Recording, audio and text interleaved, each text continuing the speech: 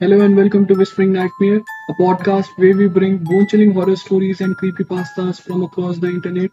So grab on your headphones and let's start. Christ! I muttered to myself as the first flakes of snow started to fall. They gathered in fuzzy clumps over the windshield before my wipers cleared them away. I'd been waiting for 15, no, 20 minutes now, in my sister's driveway. Had I chosen to wait inside with her, I would have been dead by now, thanks to her two grey cats. Cute little devils, but murder to my sinuses. Puffy eyes and a clogged up throat, that's just what I needed. Every Christmas, our family made the annual trip to my grandparents' cabin tucked away in the woods of Hope, Alaska, and I had hoped to beat the heavy snowfall that was forecasted. Since my sister's license was suspended from a DUI, here I was, a hostess to time, with my finger tapping anxiously on the steering wheel. When my mother had asked me to be the one to grab my sister, I had honestly dreaded it from the start. It wasn't that we hated one another, we just weren't as close anymore. After decades of constant arguments and bitter disagreements, we became distant and our relationship fizzled. Yes, we were siblings, but it felt more accurate to call us the residue of what siblings once were. Finally, like the gates of Valhalla, her front door opened and out she came. Her hair was forest green. The last time I had seen her, it had been white. The time before that, it was violet. Got everything? I asked, as she clambered her way into the passenger seat. She responded, as she adjusted her glasses and stuffed a few bags in the back seat. And just like that, we were off. Hope was about a 30-minute drive, and it didn't take long for the awkward silence to inflate between us. It didn't help that the radio didn't work in my car and that the broken auxiliary port made your music sound like it was having a seizure. By the time we reached the turnoff for Hope Highway, the road was turning into a thick white sheet. Thankfully, on Christmas Eve night, the long stretch to Hope's small community was quick and vacant. The cabin was tucked away in a fortress of trees 5 miles off the main road. As I made the turn, my sister cracked the window, pulled out a blunt, and lit it with a lighter. Want a hit? She asked. Snow crunched beneath us, not while I'm driving. It's a straight path, we're practically there already. She took a drag and blew it out the window. I want to just focus on this, alright? She huffed and pushed up her glasses. If you are that worried, maybe slow down a bit then. There was a jab, a piece of bait to lure me into another fight, but I wasn't going to bite. Not this time. She could live with us getting there faster. The drive was almost over and soon I would be in a warm living room with my feet up, a spiked eggnog in my hand and Bobby Helms' Jingle Bell Rock in the air. I could already hear Uncle Jed spouting off one of his crude jokes.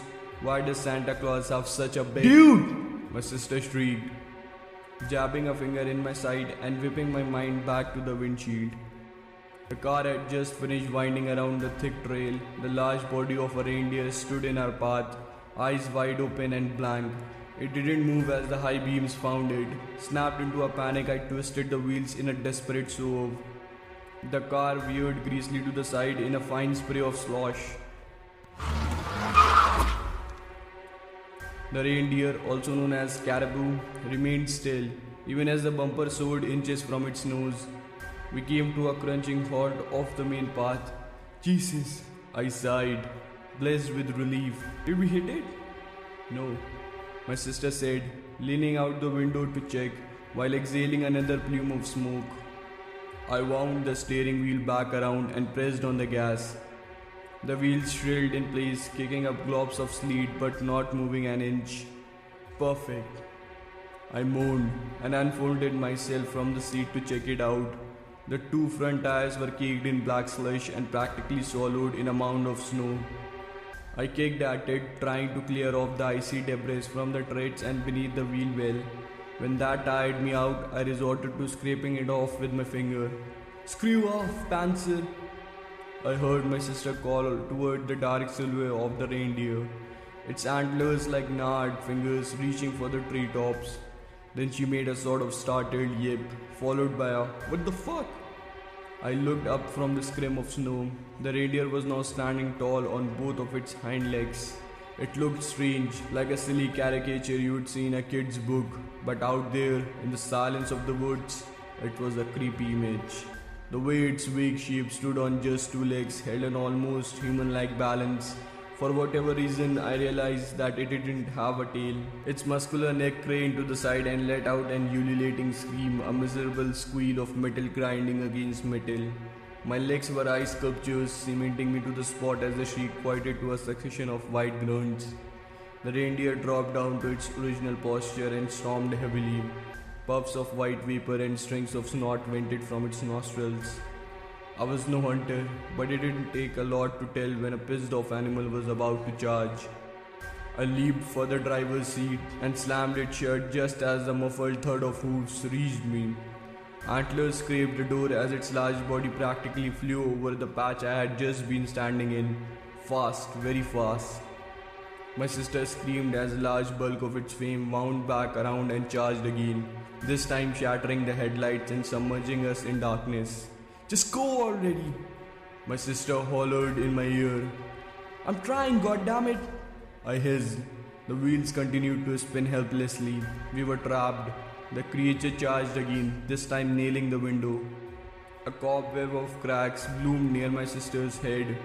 I searched for anything, literally anything that I could use as a weapon. I was never really a gun enthusiast, but at that moment I would have shaved my head and joined the secular monks if it meant having a Glock in my hand right then and there. And after rattling the car once more, the reindeer finally appeared to lose interest and disappeared amidst the cluster of trees.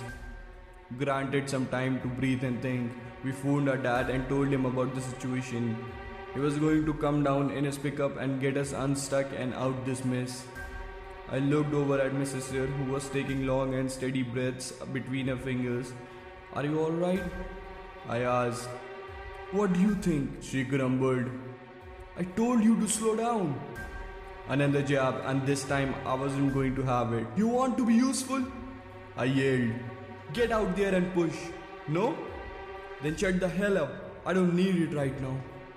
She said nothing else, and neither did I, returning once again to the pocket of silence that our relationship succumbed to. The sooner Dad's headlight peaked in the distance, the better. Suddenly she rolled the window down. "What are you doing?" I asked. "Shh," she pursed her lips. "Just listen." Humoring her, I waited, and sure enough, the sound reached me too. The quiet voice of a little girl coming from outside. "Somebody, I'm lost. Please, help me. I'm lost." It whimpered. My sister unlocked the door and motioned to open it. I grabbed her wrist. "What are you doing?" She snapped. "There's someone out there." "Just wait a second. It's weird, isn't it?" The voice continued to whine, choking between sobs and pleading for anyone to help her. I didn't like the way it sounded, the same lasting drawl between words, the same weeping sounds like someone was hitting repeat on a speaker.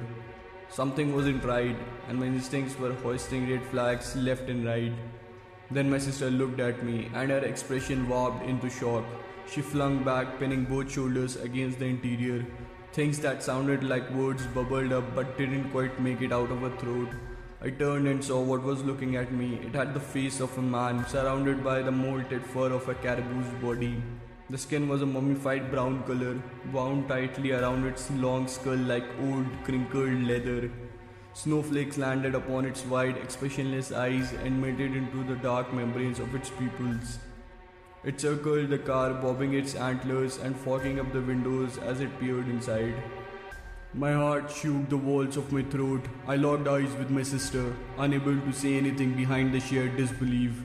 I should have grabbed my phone, snapped a photo, recorded a video, anything, but my thoughts were jangled. It then let out that same horrible scream, but I didn't see its tight, contorted lips open. The sound was coming from its neck. "Somebody, I'm lost. Please, help me. I'm lost." Small, fleshy orifices flapping open like mouths were converting the high-pitched shrill into the mimicked cry of a little girl. Headlights glazed the area. My father's pickup came into view, paving its way down the path. The reindeer, or whatever the fuck it was, ran off, vanishing once again into the snow-covered thicket. Nobody believed us. Why would they? If anybody had told me that story, I would have assumed they were hopped up on some crazy shit. But the reality of what I saw was cold, and it's something I still to this day can't fully swallow. Instead of sleeping that night, my sister and I did some research that led us to the myth of skinwalkers. Beings of some sort capable of mimicking voices and disguising themselves as animals to lure people into the woods. After reading other accounts, there wasn't a doubt in my mind what we had witnessed out there. Every so often that night, I would stare out the window and eye the yard, wondering if I would see that leathery face watching from the tree line. Neither I nor my sister ever made that trip again, much to the frustration of my family. But there was a silver lining. She and I have never been closer. Thanks for listening to our story. Here's a bonus ASMR. Thank you. Thank you. I don't know what I'm doing, but I'm just doing